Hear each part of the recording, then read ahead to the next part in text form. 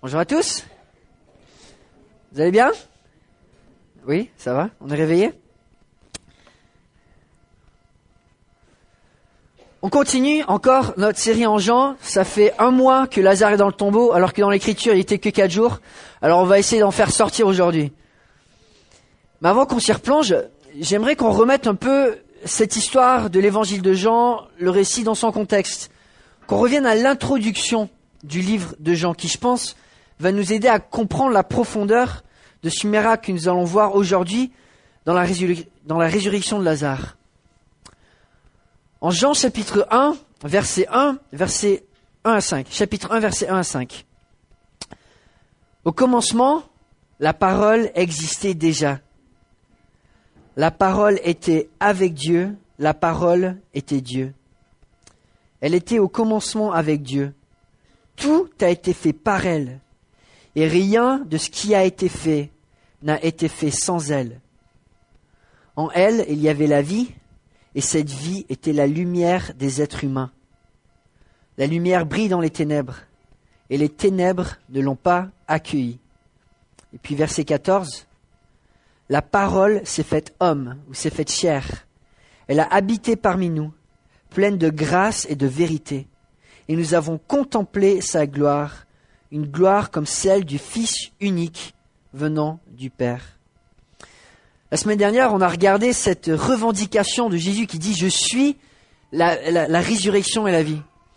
Et Jean commence son évangile en donnant ce titre à Jésus, la parole de Dieu. Et encore, quelle revendication, quelle ambition de Jean de commencer avec un titre aussi grand que celle de la parole de Dieu.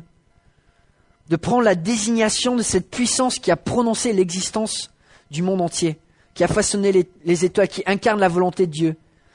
Et Jean dit, on va parler de ça. Quand on parle de Jésus, on va parler de cette parole dans toute sa puissance. Il n'y a rien qui existe sans elle. Jean décrit Jésus comme la parole de Dieu, Dieu fait homme. Et bien sûr, une telle revendication ne peut se faire sans preuve. Quelqu'un qui vous dit « je suis la résurrection et la vie » et qui a aucune preuve, ça veut rien dire.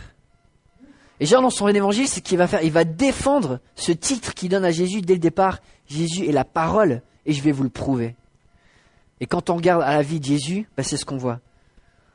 Au chapitre 1, Jésus est décrit comme le Fils de Dieu. Chapitre 2, il le prouve en changeant l'eau en vin. Chapitre 4, Jésus se proclame comme prophète. Chapitre 5, il le prouve en guérissant. Donc chapitre 4, il le prouve en guérissant à distance le fils de l'officier du roi qui était mourant. Chapitre 5, il se décrit comme faisant les œuvres de Dieu. Il le prouve en guérissant un homme paralysé depuis plus de 38 ans. En Jean chapitre 6, il se prononce comme le pain de vie. Il le prouve en multipliant la nourriture pour des milliers de gens. Chapitre 9, il se proclame comme la lumière du monde et il le prouve en faisant voir l'aveugle. Chapitre 10, il se déclare comme le bon berger et il le prouve par un enseignement avec une sagesse incontestable. Et on arrive au chapitre 11 de l'évangile de Jean où il se décrit à Marthe comme étant la résurrection et la vie. Une fois de plus, quel titre et quelles implications. Si Jésus est vraiment la résurrection et la vie, mais qu'est-ce que ça change? Ça change tout. Il n'y a personne qui ressuscite les morts. Il n'y a personne. Je ne sais pas si vous en connaissez des gens qui ressuscitent les morts. Jésus, cet homme dont les amis comme les ennemis ne pouvaient rien trouver en lui de mensonge, s'affirme comme étant la résurrection et la vie. Et il le prouve. Il le prouve de manière remarquable. Et ce que j'aimerais qu'on fasse ce matin, c'est qu'on s'immerge dans le récit de la résurrection de Lazare pour simplement se rappeler une fois de plus que Jésus est la parole incarnée dans un homme, la parole glorieuse de Dieu. Se rapprocher de lui, c'est se rapprocher de Dieu et de la volonté de Dieu. Et ce qu'on voit dans ce passage, donc en Jean 11, on va commencer à partir du verset 28, c'est que Jésus est la parole faite homme. Je vous invite à lire avec moi à partir du verset 28. Après avoir dit cela, elle alla appeler secrètement sa sœur Marie en lui disant, donc on parle de Marthe, « Le maître est ici et te demande. » À ces mots, Marie se leva sans attendre et alla vers lui. Jésus n'était pas encore entré dans le village, mais il était à l'endroit où Marthe l'avait rencontré. Les Juifs qui étaient avec Marie dans la maison et qui la consolaient, la virent se lever soudain et sortir. Ils la suivirent en disant « Elle va au tombeau pour y pleurer. » Marie arriva à l'endroit où était Jésus. Quand elle le vit, elle tomba à ses pieds et lui dit « Seigneur, si tu avais été ici, mon frère ne serait pas mort. » En la voyant pleurer, elle et les Juifs venus avec elle, Jésus fut profondément indigné et bouleversé. Il dit « Où l'avez-vous mis ?»« Seigneur, lui répondit-il, viens et tu verras. » Jésus pleura. Les Juifs dirent alors « Voyez combien il l'aimait. » Et quelques-uns d'entre eux dirent « Lui qui a ouvert les yeux de l'aveugle, ne pouvait-il pas aussi faire en sorte que cet homme ne meure pas ?» Jésus est réellement la parole faite homme. On voit dans ce passage, il a attiré les gens qui avaient soif de la parole, tout en partageant à tous les niveaux notre humanité. Jésus vient de parler à Marthe, qui vient de confesser sa foi en Jésus, étant l'envoyé de Dieu, le Fils de Dieu, même si elle dit, j'ai pas tout compris quand même. Jésus lui dit qu'il est la résurrection et la vie, elle répond, je sais que tu es l'envoyé de Dieu, mais elle comprend pas tout à fait la connexion que Jésus est en train de lui dire, tu comprends pas, ton frère il est mort, je suis la résurrection, il y a peut-être une connexion. Ses yeux sont sur son problème, sur le cadavre, et pas sur le sauveur qui est en face d'elle. Pourtant, on le voit, elle est attachée à Jésus, elle est attachée aux Écritures, on voit, elle connaît les Écritures, elle connaît la promesse de la résurrection, elle fait confiance à Dieu, elle fait confiance à Jésus, elle veut le suivre, malgré les choses qu'elle ne comprend pas. Jésus encourage Marthe à aller chercher Marie. Et c'est frappant comment Marthe communique ce message à Marie, elle l'appelle comment Jésus ? Le maître. Littéralement l'enseignant. C'était leur relation avec Jésus. Ils avaient soif de la parole. Et Marie, on le voit, elle était au pied de Jésus pour écouter sa parole. C'était le maître, l'enseignant. Il n'y en avait pas deux. Elles aimaient Jésus-Christ. Elles étaient attachées à lui. Et dès que le message arrive à Marie, qu'est-ce qu'elle fait ? Tout de suite, elle se lève et immédiatement, elle va voir Jésus. Sans attendre, une fois de plus, elle le retrouve pour se jeter encore à ses pieds. Comme on le partageait la semaine dernière, les funérailles à l'époque, dans cette culture, duraient près d'une semaine. Un grand nombre de gens étaient présents, et quand ils voient Marie se lever pour aller au tombeau, la foule la suit, la foule qui seront aussi témoins du miracle. Marie arrive, tombe aux pieds de Jésus, répète la même chose que Marthe avait dit, « Seigneur, si tu avais été ici, mon frère ne serait pas mort. » Elle avait cette foi que Jésus aurait pu le guérir. Elle comprenait pas pourquoi il ne l'avait pas fait. Ils avaient envoyé des messagers pour que Jésus vienne, et pourtant Jésus était arrivé en retard. Il aurait pu, mais il n'était pas là. Chapitre 10, chapitre 9, il venait juste de guérir un homme qui avait été aveugle depuis sa naissance, qui avait plus de 40 ans. On dit, mais Jésus, il pouvait faire des miracles, il aurait pu le guérir. Et là, il était absent. Pourquoi ce Jésus si puissant laisse son ami mourir et ses amis souffrir ? Jésus avait répondu à Marthe, on l'a vu la semaine dernière, et là, cette fois, il répond à Marie, mais de manière bien différente. Et la raison, je pense, c'est parce qu'il y a la grande foule autour d'eux. Verset 33, en la voyant pleurer, elle et les Juifs venus avec elle, Jésus fut profondément indigné et bouleversé. En la voyant pleurer, un mot qui signifie se lamenter, sangloter, c'est la situation dans laquelle Marie se trouve, Jésus voit ce spectacle, il est profondément affecté, profondément indigné. Et le terme qui est utilisé en grec, c'est un seul mot pour profondément indigné. Ça apparaît que 5 fois dans la Bible, 3 fois dans le Nouveau Testament, 2 fois dans ce passage. Et littéralement, ça veut dire en ou dans et renifler. Donc c'est un peu l'expression qui décrirait un cheval qui souffle un peu dans une rage ou dans une colère. C'est un gémissement profond.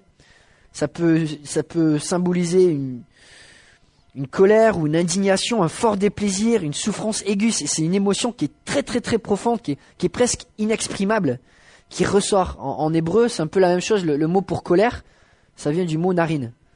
C'est l'idée que quand on est fâché, des fois on ne sait pas comment l'exprimer. On voit, c'est quelque chose que Jésus ressent dans ses tripes. Dans ses tripes. Il dit même qu'il en est bouleversé. Littéralement, il est troublé en lui-même. Il laisse son corps être complètement envahi de ses émotions.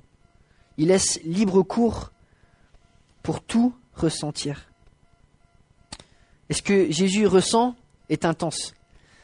John MacArthur parlait plus qu'une tristesse du moment, c'est une tristesse cosmique. Parce qu'au moment où Jésus ressent cette peine, ressent cette souffrance, ressent cette incrédulité, il la ressent pas simplement au niveau juste du moment, mais il la ressent au niveau de l'histoire de l'humanité, cette souffrance qu'il a vue, qu'il a été indigné, c'est pour ça qu'il est venu sur terre, pour partager cette souffrance, pour nous en sortir. Et pourtant, au milieu d'une incrédulité. La peine de Marie, de Marthe, celle de Lazare, il la ressent, cette souffrance de l'humanité, il la ressent. Tout en ressentant cette incrédulité de sa génération, qu'il a ressentie des générations précédentes et qu'il ressent déjà des générations futures.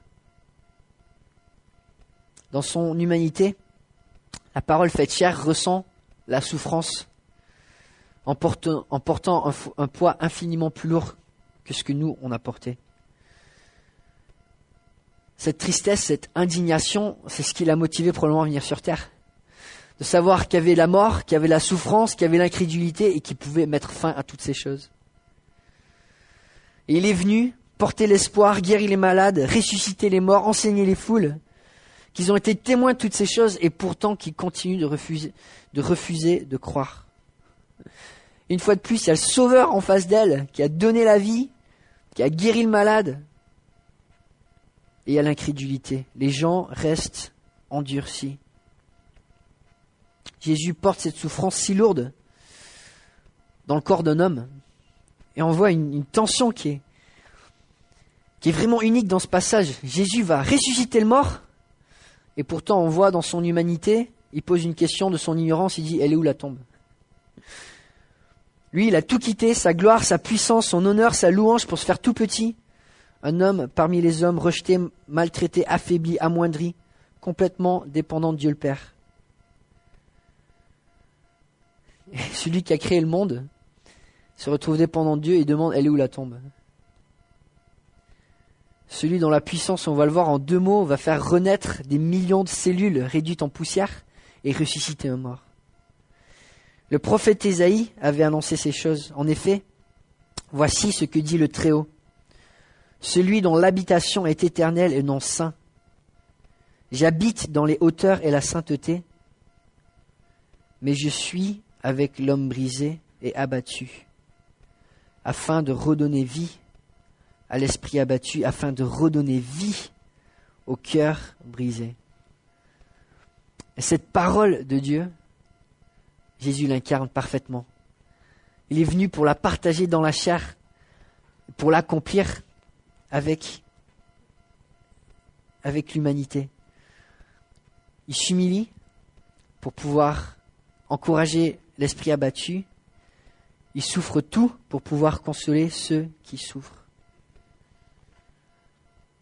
L'auteur de l'Épître aux Hébreux disait, par conséquent, il devait devenir semblable en tout à ses frères, afin d'être un grand prêtre rempli de compassion et fidèle dans le service de Dieu, pour faire l'expiation des péchés du peuple. En effet, comme il a souffert lui-même lorsqu'il a été tenté, il peut secourir ceux qui sont tentés. C'est ce qu'on voit dans ce passage. Jésus porte la peine. Il porte la souffrance. Il porte ces émotions si fortes que nous, on a aussi du mal à exprimer. Et on le voit, ça explose au verset 35. le verset le plus court de notre version française, entre parenthèses, pas le plus court de la Bible. Pour ceux qui aiment le grec, le verset le plus court en grec, c'est 1 Thessaloniciens 5,16, qui dit le contraire, soyez toujours joyeux. On arrive en Jean 11, 35. Jésus pleura. Et là, on parle pas, c'est pas le même mot grec, de pleurer, de se lamenter, comme on a vu les foules et Marie qui le faisaient. C'est pas des sanglots. C'est un mot qui signifie des larmes qui sont incontrôlées. Ça explose, ça sort ouvertement. Jésus, il peut pas se retenir. Il porte cette peine, il porte ses émotions, c'est trop lourd, ça explose.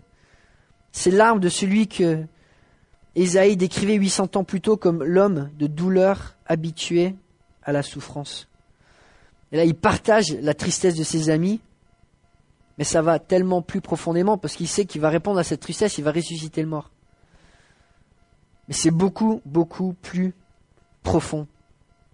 Un mélange d'émotions, il y a la souffrance qu'il partage, mais aussi l'incrédulité exprimée non seulement par la génération présente, mais celle passée, celle à venir. Et Jésus qui doit se ressentir, mais comment est-ce possible? Comment est-ce possible que je vais ressusciter un mort et les gens vont toujours pas croire? Et en même temps, avec cette peine de la joie, en se disant, mais les disciples, ceux qui sont attirés à la parole, ceux qui sont les brebis qui ont soif du berger, elles vont croire. Et ce message va fortifier, sceller la foi des disciples, marquer un tournant dans leur vie. On est dans un passage, un des plus intenses de la Bible. Un des passages les plus intenses de la vie de Jésus sur terre. Un avant-goût de l'agonie du jardin de Gethsémane. Le miracle de la résurrection de Lazare, c'est le commencement, si vous voulez, du dernier tour de piste du marathon dans le ministère de Jésus. Il arrive à cette dernière ligne d'arrivée, il sait qu'il va être victorieux, mais le dernier tour, c'est le plus dur. Chaque pas va lui coûter. Chaque souffle va être respiré avec souffrance. Jésus est à bout. Il se donne jusqu'à la dernière goutte. On voit au verset 36, la réaction de l'entourage. Les Juifs dirent alors, voyez comme il l'aimait. Oui, Lazare, il l'aimait. Et là, le mot grec, c'est philéo, c'est un amour d'affection, c'est une amitié. C'est quelque chose qui sort du cœur. Jésus avait une affection réelle pour Lazare. Mais ce n'était pas la seule raison pour laquelle il pleurait. Et le peuple en était complètement aveuglé. On voit l'état de leurs pensées de certains. Verset 37, quelques-uns d'entre eux dirent, « Lui qui a ouvert les yeux de l'aveugle, pouvait-il aussi faire en sorte que cet homme ne meure pas ?» Pouvait-il? En était-il capable? Ils remettent en cause Jésus-Christ. Et là, quelle ironie! Jésus, il a souffert toutes les limitations et toutes les souffrances de l'humanité, et pourtant, lui seul est celui qui a reçu les accusations que seul Dieu reçoit. Lui qui guérit l'aveugle, il n'est pas si puissant que ça. Il ne pouvait même pas sauver son ami. Quel aveuglement et quelle folie! Quelle folie! La parole. Celle qui, sans elle, rien n'existerait dans le monde. On le voit dans tout l'évangile de Jean, Jésus crée à partir du néant. Il fait voir l'aveugle, il crée des nouvelles cellules, il crée il change l'eau en vin. Comment on fait ça sans changer les cellules? Jésus est la vie. Et les leaders romains, on va le voir, les leaders juifs, à la fin du chapitre, vont se dire, il est trop dangereux, il ressuscite les morts, les Romains vont nous attaquer, vaut mieux que nous-mêmes on le tue avant que les Romains nous attaquent. Et quelle folie! Si dans votre armée vous aviez quelqu'un qui peut ressusciter les morts, même après 4 jours, quand même, vous serez assez invincible, je pense. Si Jésus était de leur côté, mais qu'est-ce qu'ils auraient pu craindre? Quelle folie de se dire non, on veut pas la parole de Dieu, on préfère s'endurcir. Quelle folie, quelle folie. La dureté des cœurs qui s'éloignent de la parole de Dieu. Jésus avait dit en Jean 10, 27, « Mes brebis écoutent ma voix, je les connais et elles me suivent. » Marie Marthe, Lazare, les disciples de Jésus, ils avaient leurs défauts, comme chacun de nous, mais ils avaient soif de la parole. Et c'est pour ça qu'ils avaient été avec Jésus. Ils avaient soif de la parole. La parole de Dieu, on le voit dans la parole, dans la Bible, c'est l'aimant qui attire les élus vers Dieu. Les non-convertis que Dieu veut sauver, ils vont être attirés par cette parole. Il n'y a rien qui va pouvoir l'empêcher. Il n'y a rien qui va pouvoir les retenir. Les brebis entendent la parole, elles sont attirées. C'est une force magnétique qui est incassable. Les élus sont attirés par la parole. Les élus ont soif de la parole. Et les croyants qui sont vraiment sauvés, ils veulent cette parole, ils ont plaisir dans cette parole, ils veulent obéir à cette parole. Et on peut tester la dureté de notre cœur, et notre incrédulité, par notre soif pour la parole. Un test de la foi, pour voir si on est vraiment en règle avec Dieu. Est-ce qu'on aime la parole ou non? Si on change le sens de la parole pour que ça se fie à nos désirs, si on vit dans le compromis pour laisser la place vraiment à notre volonté, il faut qu'on se remette en question. Est-ce que mon cœur est incrédule? Ou est-ce que je suis vraiment une brebis de Jésus-Christ?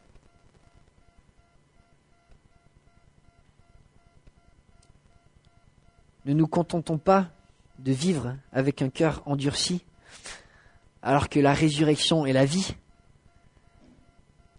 est venue pour avoir une relation intime et profonde avec nous, pour faire de nous l'objet de son affection la plus véritable.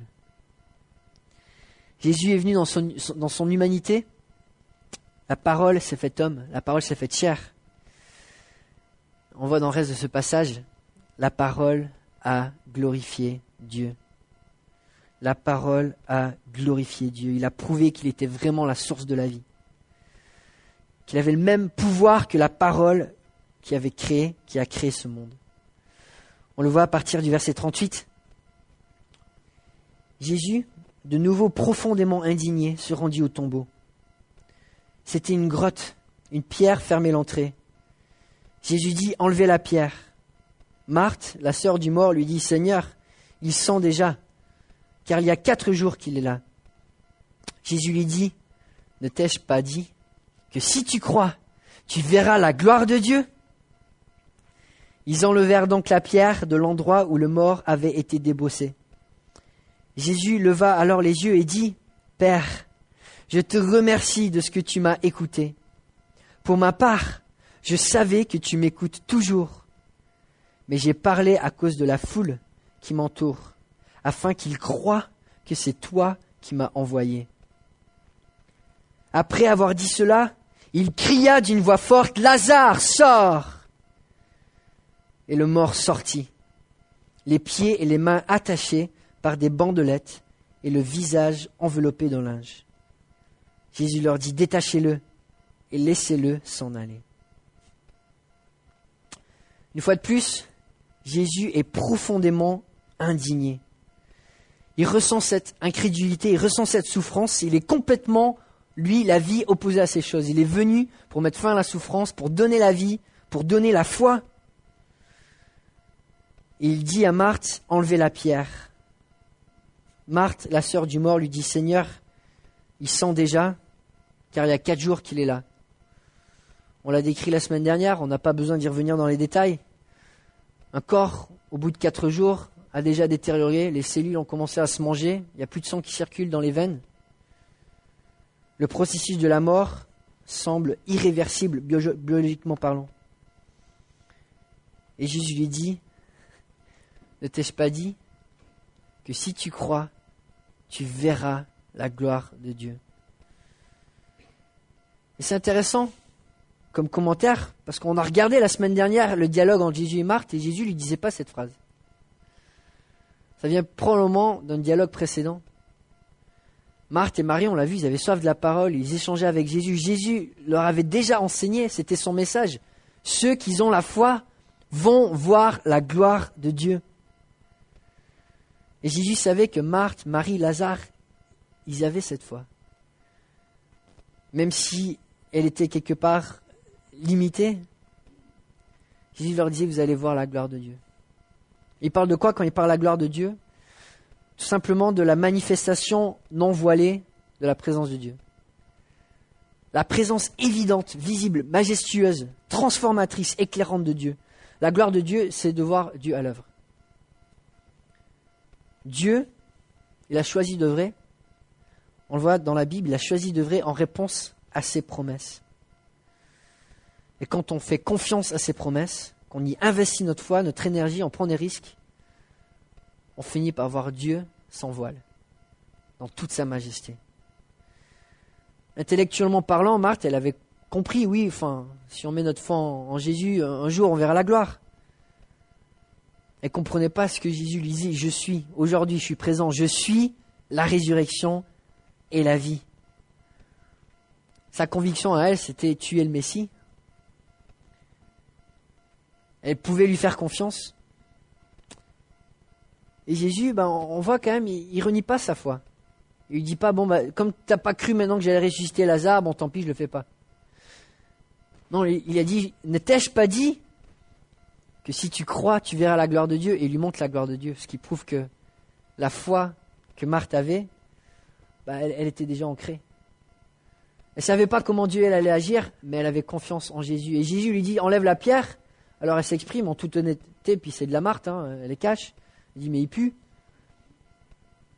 Mais elle bouge quand même la pierre. Elle fait confiance. Et Jésus, le test de la foi de Marthe, il lui dit pas, est-ce que tu crois maintenant que Lazare va sortir vivant? Il dit, est-ce que tu me fais confiance pour simplement bouger la pierre? Juste un petit test de la foi, une petite requête qui va mener vers la gloire de Dieu. Ils enlevèrent donc la pierre de l'endroit où le mort avait été déposé. Jésus leva alors les yeux et dit, Père, je te remercie de ce que tu m'as écouté. Pour ma part, je savais que tu m'écoutes toujours, mais j'ai parlé à cause de la foule qui m'entoure, afin qu'ils croient que c'est toi qui m'as envoyé. Ces versets, qu'est-ce qu'ils sont beaux. Quand Jésus prie, Dieu accomplit. Moi, je vous encourage de relire la prière de Jésus en Jean chapitre 17 à la lumière de ces versets.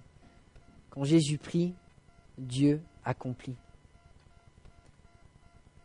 Avant même de ressusciter Lazare, Jésus remercie Dieu.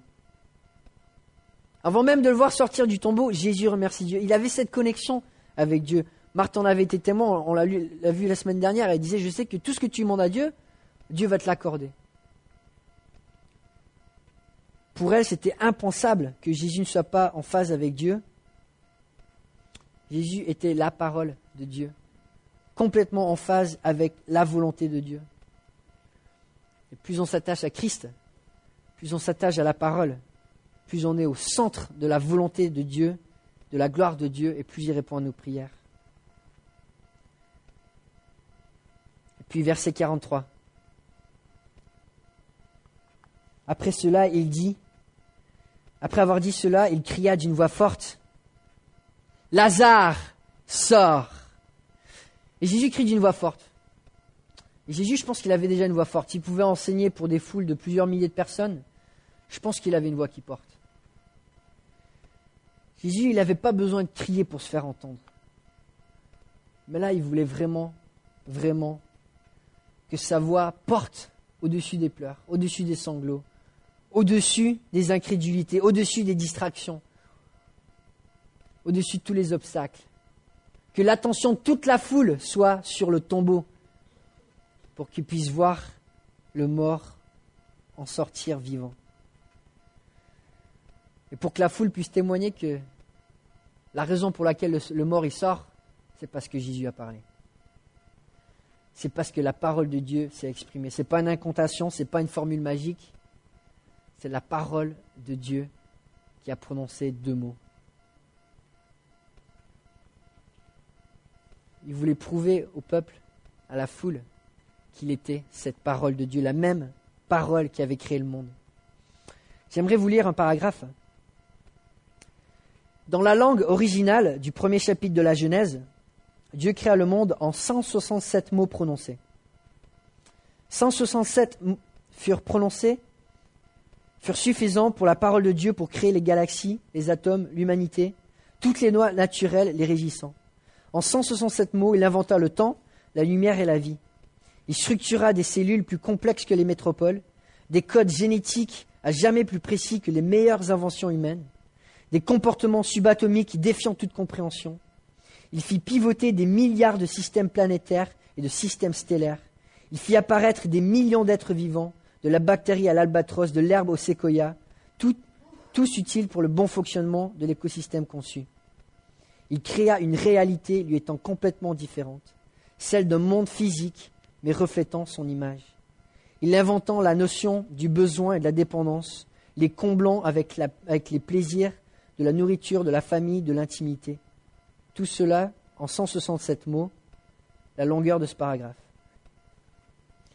167 mots, c'est un quart de page. Je ne sais pas qu'est-ce qui se passe, vous, quand vous écrivez un quart de page. Dieu, il a créé un monde. Et là, en 2 mots, oui, il peut ressusciter un mort. Parce que si en 160 mots, il peut créer un monde, en 2 mots, la parole, elle peut ressusciter un mort. Ça, c'est la puissance de la parole de Dieu à l'œuvre. Ça nous fait réfléchir. Si, en 2 mots, Jésus fait ressusciter un mort et montre la gloire de Dieu, mais qu'est-ce qu'on s'attend quand on lit la Bible? Qu'est-ce qu'on s'attend quand on se plonge dans la parole de Dieu? Qu'est-ce qu'on s'attend quand on s'y ancre, quand on s'en sature l'esprit, quand on l'obéit? Qu'est-ce qu'on attend? Jésus aimait Lazare, mais vous savez quoi? C'est qu'une image, c'est qu'une ombre de l'amour qu'il a pour son Église. Jésus est mort pour son Église, il a tout donné pour son Église. Par amour pour Lazare et sa famille, il a montré la gloire de Dieu. Et qu'est-ce qu'on s'attend en tant qu'Église? Jésus a fait cette promesse à Marthe et à Marie, si tu crois en moi, tu verras la gloire de Dieu. Vous savez combien de promesses Jésus a fait à l'Église? Je vous défie de les compter, je ne l'ai pas fait. Je vous défie de parcourir les Écritures. Il a promis qu'il bâtirait son Église. Il a promis de finir l'œuvre qu'il a commencée. Il a promis d'être avec nous tous les jours jusqu'à la fin du monde. Il a promis de nous consoler, de nous renouveler, de nous pardonner, de nous enseigner, de nous unifier, de nous protéger, de nous utiliser, de nous diriger. Il nous a promis que si on croit en lui, on verra quoi? La gloire de Dieu. Ouais, notre Église, elle n'est pas parfaite. On a des besoins, on a des progrès à faire, on a des immaturités à corriger, on a de l'amour à développer. Mais l'espoir de notre Église, elle n'est pas dans notre sagesse à nous. Elle est dans la parole de Dieu. Et Dieu nous a fait la promesse que si on croit, on verra la gloire de Dieu. En 2 mots, Jésus ressuscite le mort. Lazare sort. Des millions de cellules reviennent en vie. De la poussière, Jésus redonne la vie. Qu'est-ce qu'on s'attend quand on fait confiance aux promesses des Écritures pour notre vie et pour notre Église? Et pour ceux qui doutent encore de la divinité de Jésus, après ce passage, il reste encore le dernier verset, verset 44.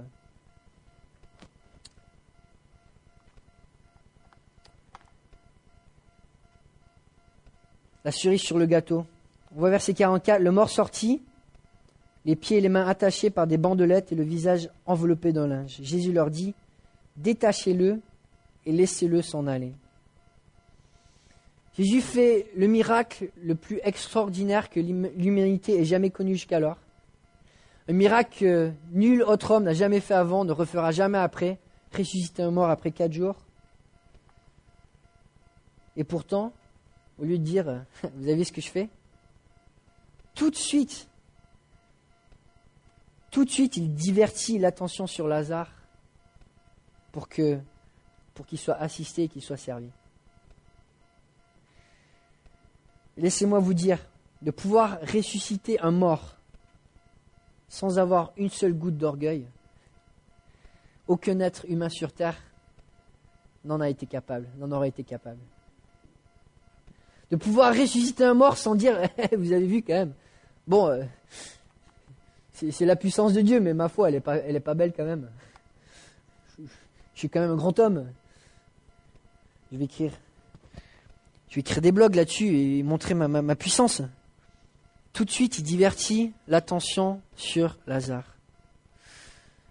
La plus grande puissance avec la plus grande humilité. Et ça, c'est la parole de Dieu à l'œuvre. J'aimerais simplement vous laisser là-dessus. C'est ce que la parole va faire en chacun de nous. Nous révéler une puissance, mais dans l'humilité de Jésus-Christ. Il n'y a rien de plus beau. Il n'y a rien de plus beau qu'une église qui est humble, qu'un chrétien qui est humble, qui a soif de la parole, et qui reflète dans sa vie et dans sa confiance la gloire de Dieu. Amen. Prions ensemble. Père Céleste, on pourrait rester tellement plus longtemps dans ce passage, en sonder les profondeurs, en sonder la puissance de la parole faite chair, qui s'est révélée, pleine de bonté et de fidélité, portant l'image de la gloire de Dieu. Donne-nous simplement d'avoir confiance aujourd'hui en cette parole. Amen.